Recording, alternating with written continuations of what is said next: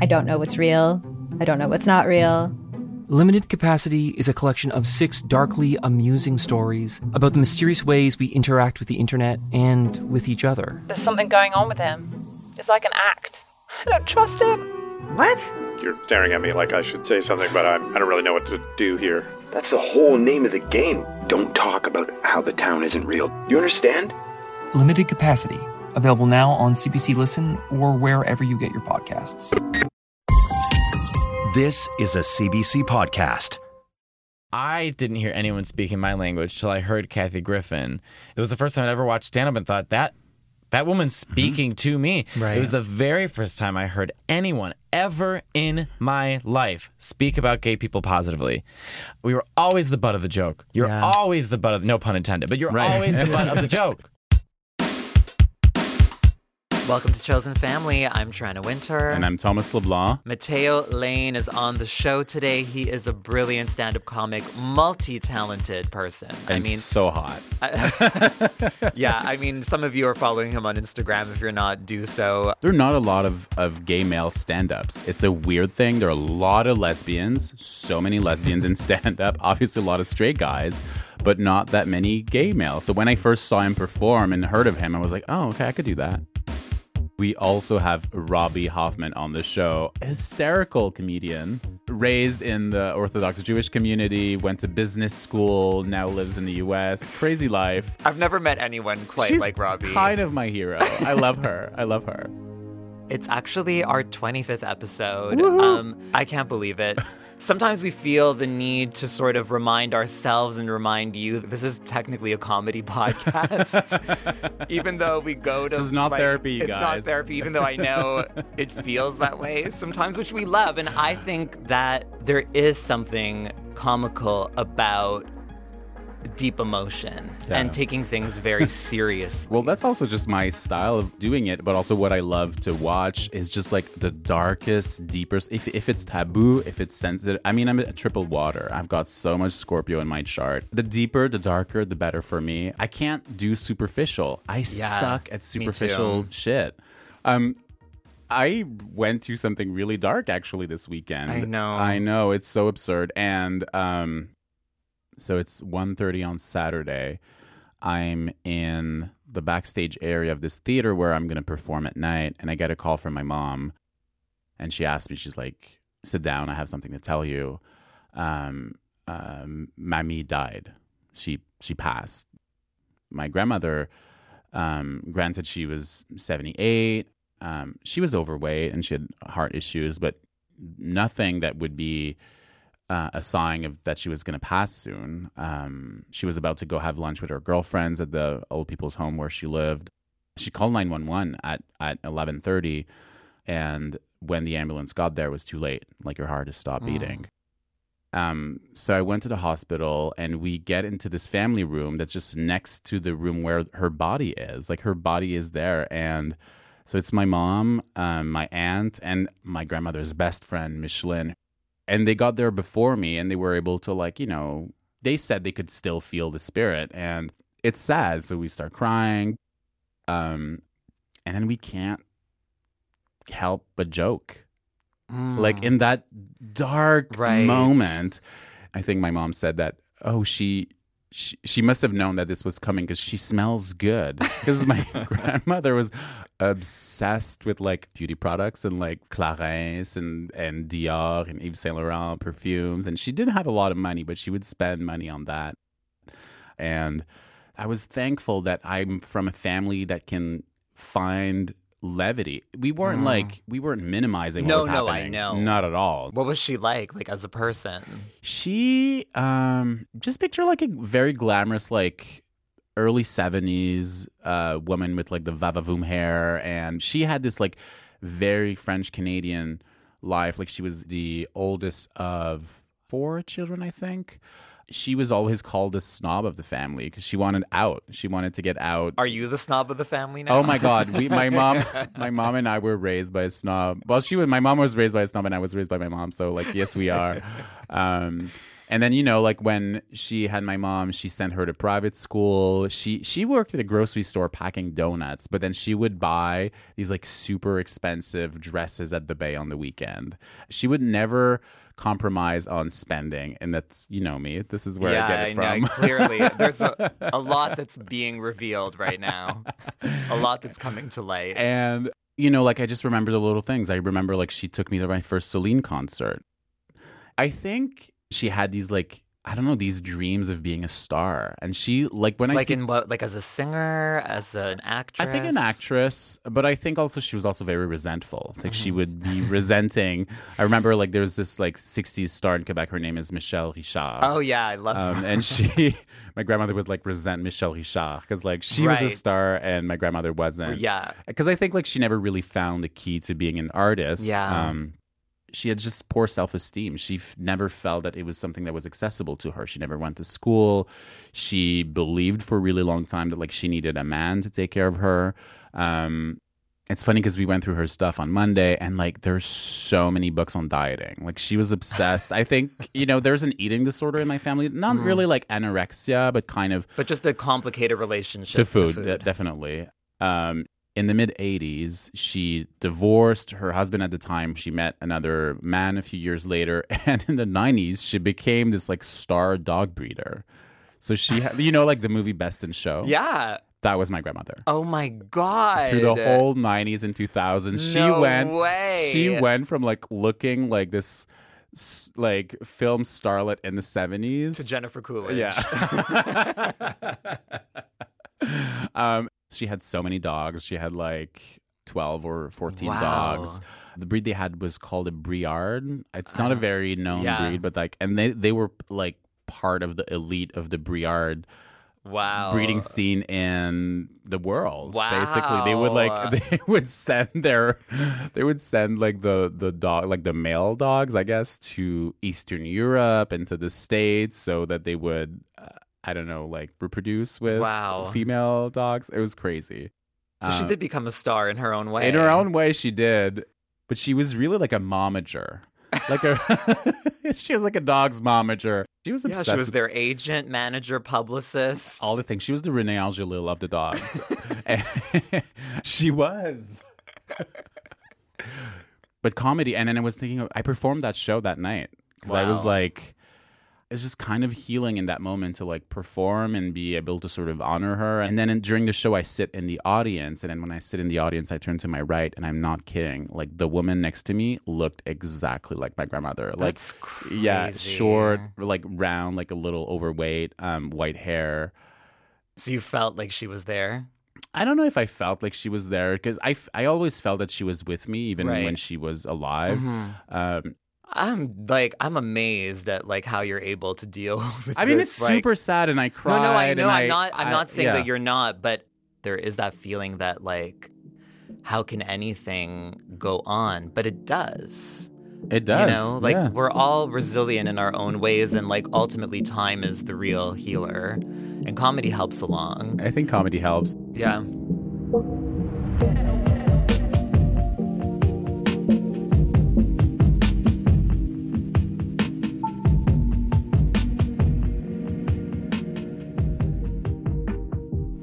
My next guest is a former opera singer who now performs comedy all over New York City. Please welcome Matteo Lane.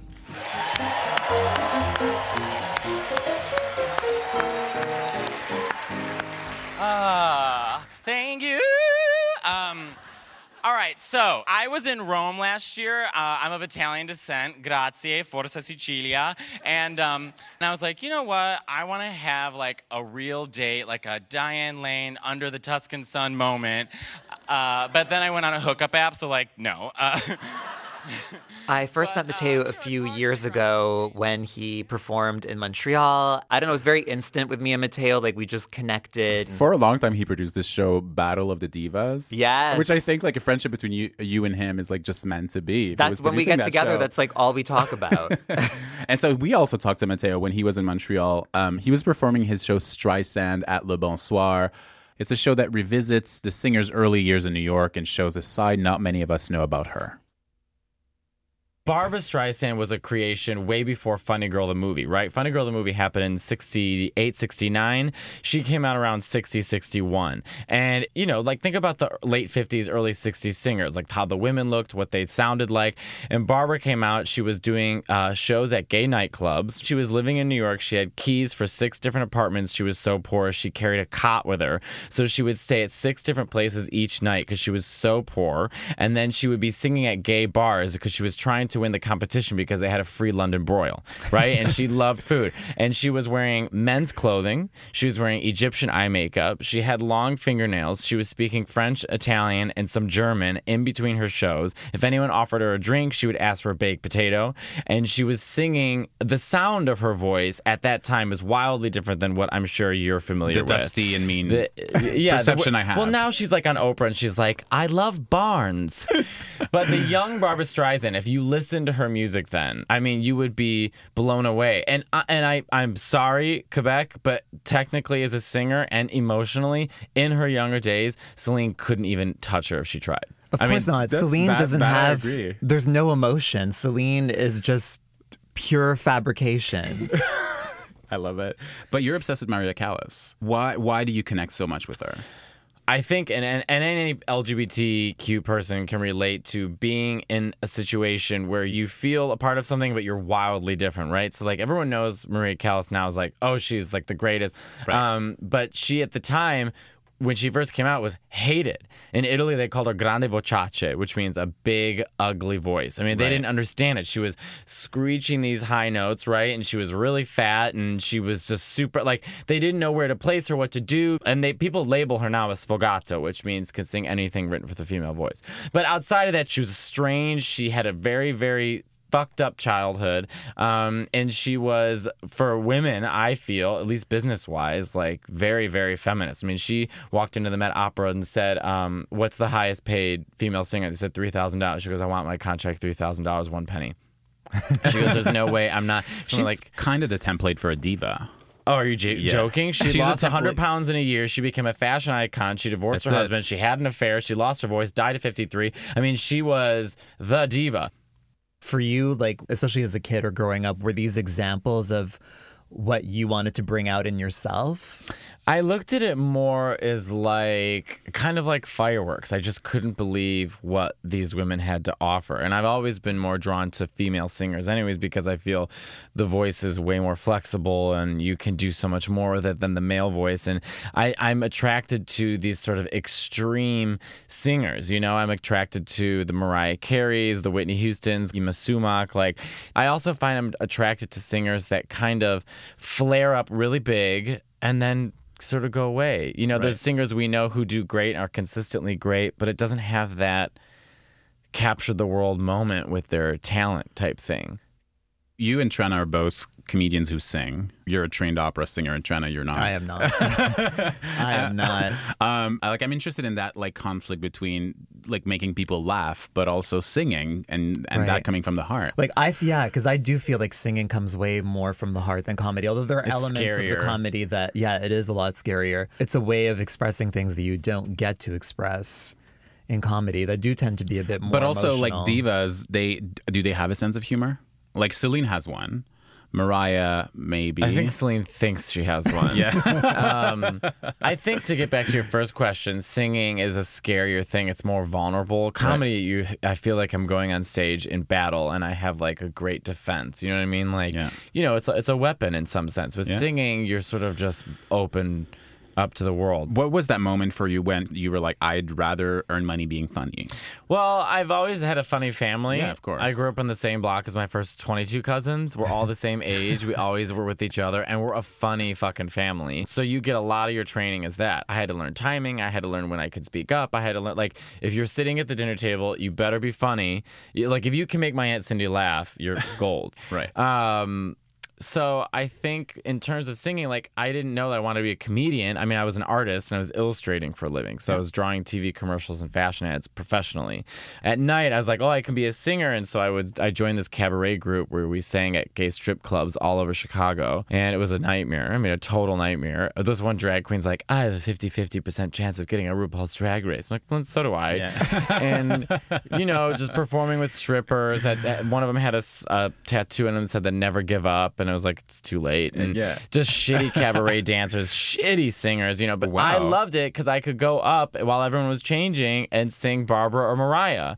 But it was at 4 a.m. where like old men are throwing peanuts at you. I mean, we won the biopic, and it sounds like A Star Is Born, but like the gay version. It kind of is. You know what I mean? But yeah, I don't know. My friend was dating a comedian, and I'd always in the back of my head wanted to be a comedian. I loved Ellen, and I loved Kathy Griffin. So I asked my friend Marty DeRosa, who was dating my friend on E10 at the time, and said, hey, could I just do... I didn't know how comedy worked. I was like, can I do a show? And he's like, sure, I'll give you 3 minutes at my show. It was like a local show. And the prize was the audience members won like sex toys, which is so funny because I'm like, I just couldn't get away from like that strip club life. But so then I did that, and 25 members of my family came, but including my grandparents. But yeah, I did that, and that was like the very first time I did stand up, and I was like, oh, I think I want to do this, and I started learning more about it. When I started, there's not a lot of gay men doing stand up, so I sort of found you, and there's like a wave right now of gay male comedians, and it's weird because we in other areas we can do whatever we want, but in stand-up it's like taking up space as a gay man is a statement. Do you feel that? I mean, I never thought of it that way, but I'm sure I'm doing something. You know what I mean? No, I really do, because I get messages all the time from young kids. I came out to my parents because of you and this and that. And I'm not even famous. You know what I mean? But I think, like you said, I think it's super rare. And what I love is that the men doing it, like the gay men doing it with me in a sense, we're all so different. It's great to prove to straight people how different we are. There's me, there's Joel Kemp Booster, there's Solomon Giorgio, there's Julio Torres is fucking talking to diamonds. You know what I mean? And there's Guy Branum and Mayron Kaga. I mean, there's Tim Dillon. We're all so different that to me it's exciting to see like what we all have to offer. Do you reflect on conventions? Do you reflect on what is a conventional stand-up comedian? I don't know about you guys, but I never grew up on stand-up. I wasn't like in love with stand-up. So many young straight guys watch stand-up and think that's my hero because they're speaking their language. But I didn't hear anyone speaking my language till I was 18, till I heard Kathy Griffin. It was the first time I'd ever watched stand-up and thought, that woman's speaking to me. Right. It was the very first time I heard anyone ever in my life speak about gay people positively. It gives me chills thinking about it. Never. I couldn't imagine. We were always the butt of the joke. You're always the butt of, no pun intended, but you're always the butt of the joke. And it was the first time I'd ever heard someone say something positive about gay people. It will forever I'll never forget it. And if I ever meet her, I would thank her more. It's kind of the same for you. Yeah, that was for me. That was Margaret Cho. Yeah, in high school, Margaret Cho. That was like the first two specials. I'm the One That I Want and that's one of my favorite of all time. Those shows, like they were for us. Like they were for the outsiders, and that remains the kind of comedy that I'm still drawn to. Same, because there's still I would still say the vast majority of comedy is not for us. Right. And listen, now that I'm doing stand-up for so long and I'm predominantly surrounded by straight people, I've noticed how I've had very few problems with them embracing me. They really care about you just being funny. That's it. And I think a lot of gay people, queer people, anyone, like you said, outside of the box, from the outside will look at it and think, oh, I'm not welcome. Right. But then once you go in, it's very different. They really just get... I mean, I feel more comfortable at a comedy table than sometimes I do walking into a gay bar. I mean, you do. You walk into a gay bar, it's a room full of side-eye. Yeah. Who's waiting in line, who's dressed like this, who's hot like that, who knows this person, who's drinking, who's that, who's that. Right. I walk into a comedy club, loved your joke. Right. I mean, it's interesting to hear you talk about that, like walking into the gay club experience, because I feel like if someone didn't know you and they looked at your Instagram page, they would see someone who is sort of like the ideal sort of Out magazine cover star, beautiful, perfect hunk. I'm 160 pounds now. I used to be 140 pounds. And I mean, really, really skinny, and always wore a hat, hated my hair, had no confidence. And my sister, who was a personal trainer, I called her one day and said, look, I just want to feel better about the clothes I wear. I'm on TV. I want to feel better about how I look. And she put me on a diet and a workout plan, and I followed it, and I found that I fell in love with going to the gym. And as a comic, I'm an attention whore, and so I'm naked in every photo. But the one thing I will say about my Instagram, too, is like, yeah, you're absolutely right. But I also am with my friend Stavros promoting body positivity. Yes. I work with queer photographers. I'm with people of color. I mean, I look back at my Instagram and think I've built a pretty diverse, beautiful life around me. Yeah. And if I want to make an Instagram of me making coffee with my ass out, just let me have my fun. You know, I'm going to be young once. I don't know why I can't just let people have their fun. No, I understand. I get it. I get it. I hate it when other people have fun. It's not that I hate it when other people have fun. I just feel like there's already so much noise. And we started this conversation talking about these amazing larger-than-life performers who, if they were around now, probably wouldn't really be heard because everything's been so dumbed down. Judy Garland would roll over in her grave. But yeah, I'm sure my Instagram to some is annoying and to some it's fun. But also half of it's my artwork. Right. Well, that's what I think is interesting. Like, there is, like, if you do look a little more closely, there's a lot that you're actually subverting, you know, because you're mentioning, you know, your inclusion in the way that you've surrounded yourself with all these different kinds of people, where like the sort of more conventional gay world now tends to be like very closed off. Like cis gay men tend to be in their own world and sort of exclusionary towards everyone else. I mean, my best friends we all are a little bit of misfits, and I've always felt more connected to my core group of friends because I feel like we appreciate each other for what we have to offer within our heart and within our mind, and not about, you know, like, we all have to be super steroided this and that, and blah, blah, blah. It's not about that. Do you feel as a queer person that we're actually lucky to have chosen families in a way that, like, maybe straight people don't experience it as intensely as we do? I feel like lucky is a loaded word because, you know, some people, I'm sure, who are kicked out of their homes would like to have their family. Yeah. I think that it's amazing that we're able to choose our own families, and I really feel in a lot of ways we all do that to a certain extent because we're trying to create a comfortable circle for ourselves, because you go through so much years of confusion and self-hate. Yeah. You know, you can be with people and sort of let those things melt and celebrate those things and laugh at yourself. But, you know, lucky, that's an interesting word because there's some people who they were kicked, they're in the streets, you know, and so I don't know if lucky is the right word. I think beautiful is the right word, maybe. Yeah. Think of your favorite one-hit wonder. Or that overpriced toy your parents would never let you have. Or that TV show that no one else remembers because it was canceled way too soon. Now, what if we could fix it? I'm Francesca Ramsey. And I'm DeLon Grant. And after 20 years of friendship, we are now hosting a new nostalgia podcast called Let Me Fix It. Each episode, we'll dig into our favorite celebrities, shows, and brands of yesteryear, and then imagine what it would take to repackage them for relevance today. Think of our show as an intervention, but with way less stakes. So subscribe to Let Me Fix It wherever you get your favorite podcasts. I met this guy. He was great. His name was Francesco, and he was like he was in the closet, so meeting up with him was really hard. Like, he kept being like, we have to meet at this place at this time. It's like, is this a drug deal? Italians are the most dramatic people on the face of the planet. I mean, this was not a date. It was a full-blown opera.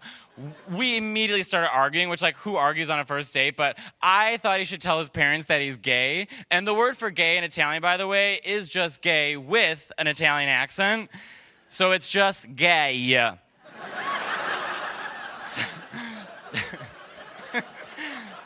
So, like, while I'm yelling at him, I'm like, ma perché tu non puoi dire ai tuoi genitori che tu sei gay? And then we started making out, and there was something unconventional about talking about, like, a gay hookup on a late night show. Why did you go for that bit? Because I was told 3 years earlier when I did a late night show that they wouldn't air it because the host of the show thought it was too gay. And so they wanted me to redo the set and not talk about me being gay. And so I said no. And then a year later I did Seth Meyers, and then a year later I did Stephen Colbert. And they neither one of them had a problem with me being gay. Sometimes it's just not easy, and sometimes it's exhausting explaining myself to straight people. It's exhausting. It's like, what do you want me to do? Who do you want me to be? Yeah. My perspective on life is going to be different. I'm walking to Starbucks in Ohio and get called a drive-by faggot. I'm sorry you don't have that experience, but I do. So I'm going to talk about it. And you know what interests me? Liza Minnelli on the Home Shopping Network. I'm not interested in the word Pop-Tart and why is it a Pop-Tart? It doesn't pop. I don't give a shit. You know what I mean? I'm way more interested in why Liza Minnelli. What does she have to sell? It's, Lisa, I broke my knee and I was in a hospital. And so I started working with clay. The woman should wear the dress, not the dress wearing the woman. You put these on and you just kind of do this. You have a beautiful wrist, Liza. Thank you. You could wear 3 or 4. What? Bracelets. One will do. Am I coming off bad in this podcast? I feel like I'm coming off arrogant. Not at all. No, I think I've just realized that maybe I'm more angry than I thought, and that a lot of what I'm doing is a result of me trying to find equality. I think it's good to acknowledge that, because I think that I know for me too, as someone who believes in positivity and lifting people up, that sometimes anger can be this negative thing, and I don't want to put that out there because there's already so much of it. But we're angry. But I think too, if you sound like a straight white dude who was doing all the things I was doing, he'd be accepting his Oscar. Is that a horrible thing to say? No, that's the reality. Worst thing I've ever said. I feel like I'm too egotistical. I've hit it. I hit my mark. No. I've gotten it. I'm Streisand. I'm literally I love mean barns. and dusty Matteo Lane. I've always loved chickens with mine lay green eggs. You know what I mean? I've lost it. But I'm sorry. If anyone listening out there, I'm sorry, but I'm in a weird position. Please don't apologize. Please don't. There's nothing to apologize for. I should apologize for my Home Shopping Network appearance. I was really sleepy. Liza. Yes. Well, thank you so much. Merci beaucoup. Merci beaucoup.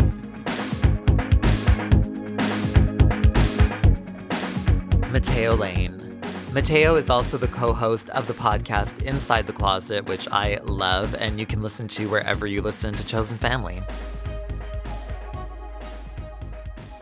I once forgot my gym uniform at school. I forgot my gym uniform. You couldn't do, if you had gym that day and you didn't have your gym uniform, the whole shit fell apart for some reason. Couldn't compute. So I got sent to the office because I didn't have my gym uniform, and the principal was like, well, we're going to have to call your mother, and she's going to have to bring you your uniform. I was like, you think my mother?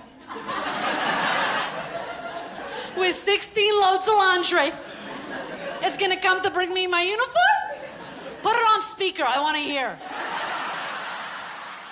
Robbie Hoffman.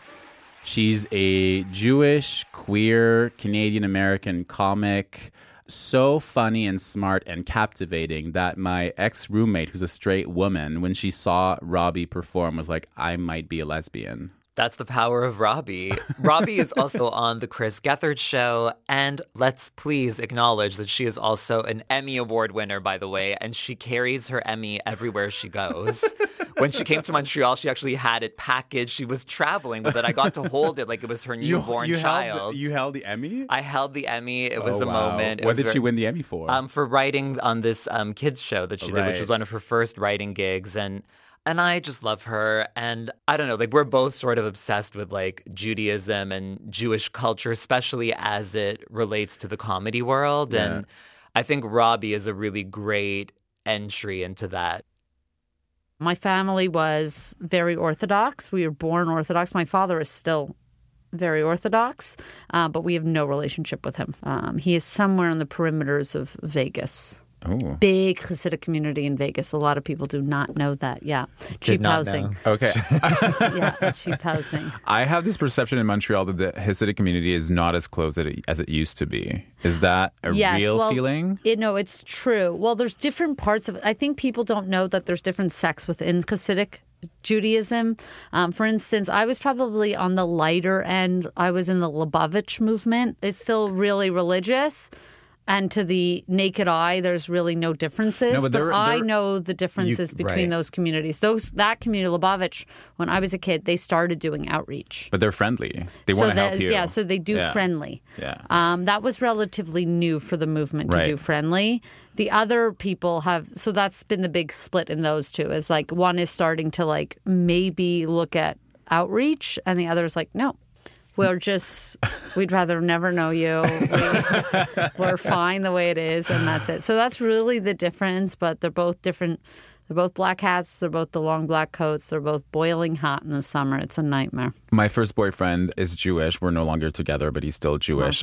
I'm French Canadian, but I was like, maybe I should convert. Maybe I should leave because there's really nothing holding me back to being a Catholic. So I was like, maybe like this is a new way of life for me. Also, I've noticed this trend of like when people get rich, they convert to Judaism. Oh, name names. I'm not going to name names. Oh, stop.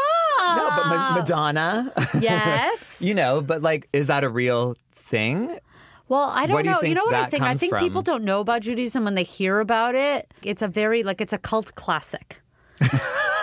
It's not like the smash box office hit. It's not Avengers. Right. But those who love it, love it. So we're like a cult classic. So I think it's like, in Catholicism and most major religions, there's hell. So I think for a lot of people, it's like a fear-based religion. And like, if you don't do these things, you go to hell. But because people learn that Judaism doesn't have hell, that's, it's just... When things go bad, what happens when things go bad? That's it. They just should try and be better. That makes sense. I can see why Madonna wants to believe there's not a hell. There's not a hell. So that's why our numbers are so low, because there's really no threats. Right. We're not like, well, everybody can be better. Like even Hitler can try and be better. Right. There's always like you make Aliyah, which is getting higher. So even the worst people, if they improve, that's good. Wow. Yeah, you're trying to improve. And even like Jews aren't finite about an after. Like they don't know. They think it's very possible something happens. But all we say we know is this life. Versus some religions live for the afterlife. We go, we're not sure. It's possible. But what we are sure about right now is this life. So as long as you're in this life, try and make this one that you're living as great as possible. And we'll deal with the next life if we get there when we get there. That's so practical. Yeah. It's very you. I feel like you would sort of do well. Me. Wait, so when you get rich, I mean, can we do the bat mitzvah? I have to host this bat mitzvah. Yeah, of course. Well, I feel like, so many of my like biggest inspirations are Jewish women. Sandra Bernhard, Bette Midler, Barbara Streisand. That's like a holy trinity for me. Mine too. There's a lot that I've inherited. Judge Judy too. Like that's where I learned all my trinity. Yiddish. That's where we have mine is Judge Judy, Fran Lebowitz. Oh my God, I know Fran Lebowitz from too. It's more of like a 5-point. How many points in the Star of David? Yeah, 6. Judge Judy, Fran, and Ruth Bader Ginsburg. I mean, there you have it. That's my holy trinity. Before meeting Trent, I thought you were from a rich Montreal Jewish family. It makes sense. I know she gives off those vibes. But do I? I feel. Okay, good. Yeah. Very classy. Outfit changes and things. I mean, it's just like you're prepared. Well, you told me it's because of your mom. Well, I learned from the best. You learned, but it's from your mom. It's from my mom. My family is Egyptian, but my mom grew up basically in New York City, in Queens, in Flushing. So there was that Jewish influence, and I think that just carried over. For queer people, do parents they can be accepting of queer children, but do they wish you would marry another Jewish queer person? Well, no. I think once we're not procreating, that's off the table. Right. I do think, I always joke about it. I think, they would want me to be with somebody like a man, somebody you could procreate with. But I also think, them seeing me with a man, how awkward would that be? I'm sure they think they want to see it, but actually, if I showed up with, my boyfriend Michael at a wedding, they'd be like, it's a lot more awkward for everyone than also, me and my girlfriend. I think, statistically, this is just something that I've sort of picked up on, and I could be totally wrong, but, I think there's a disproportionate number of Jewish women with gay sons. There's this very, extreme codependency between Jewish women and their sons who they worship. Yeah. And I think that makes them gay. It's too much. They're all really gay. That's why I was like, well, I'm not going to... are there any straight Jewish men? No, not really. It's really not really. How would I pick a synagogue to convert? Well, I would say this one, Rabbi Gershkow, who does the Reform Synagogue in Westmount. Her sermons are, she's a lesbian rabbi. She was just written about in the Times. Her sermons are inspirational. I honestly didn't want to go to therapy. I just wanted to hear her every Friday night when I could. She talks about so many like philosophical things. She's just brilliant. Oxford, the whole thing. And a real lesbian, like, you know. Right. I need that. You know, I think Jews are, as far as like the major religions goes, they're the most open to queer. Like they're more malleable. Like we do have major sects of Judaism that have gay rabbis, and we're the Jew, they say, always asks why, and we do change what things meant back then to what they mean now. That doesn't go for the ultra Orthodox, but most Jews are not that. Most Jews actually are secular or very reformed types of Jews, and they're very malleable with what the materials mean, and could it mean that? Sure. Could it also maybe mean this? Sure. So you replace this with this, and you replace this with this, and then it's still kosher. China, we're going to go to synagogue. Yeah, I really want to. Oh my God, I would love to go on Friday with you guys. Yeah. Oh, can we go this Friday? Thanks, no, Robbie. there's so much going on. There's so much going on. It's Thanks, Robbie. Nightmare. Thank we love you.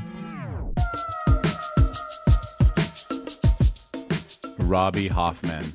Robbie is based in Los Angeles, but she travels a lot, and you can see her live if she's in a city near you. And if you're in Canada, you can watch her comedy special on Crave. It's called I'm Nervous.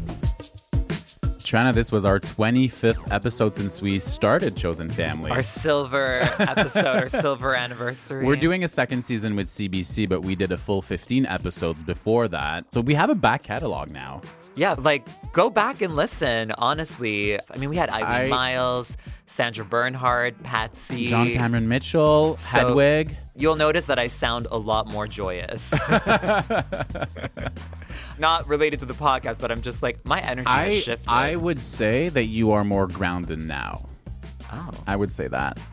I think I'm more depressed. Chosen Family is produced by me, Trana Winter. And me, Thomas LeBlanc, with our co-producer, Crystal Duhame, who edits, mixes, coaches. She's phenomenal. We love her. The stand-up clips you heard were from The Late Show with Stephen Colbert and Robbie Hoffman's special on Crave, I'm Nervous. Chosen Family's music is by The Lost Boys. Judy Zigu is our digital producer. Tanya Springer is the senior producer of CBC Podcasts, and Arif Noorani is the executive producer. And if you haven't already, I don't know what you're waiting for, join our Facebook group. Chosen Family is a CBC podcast originally developed in association with Phi Studio. And of course, listen to Chosen Family wherever you get your podcasts. For more CBC podcasts, go to cbc.ca/podcasts.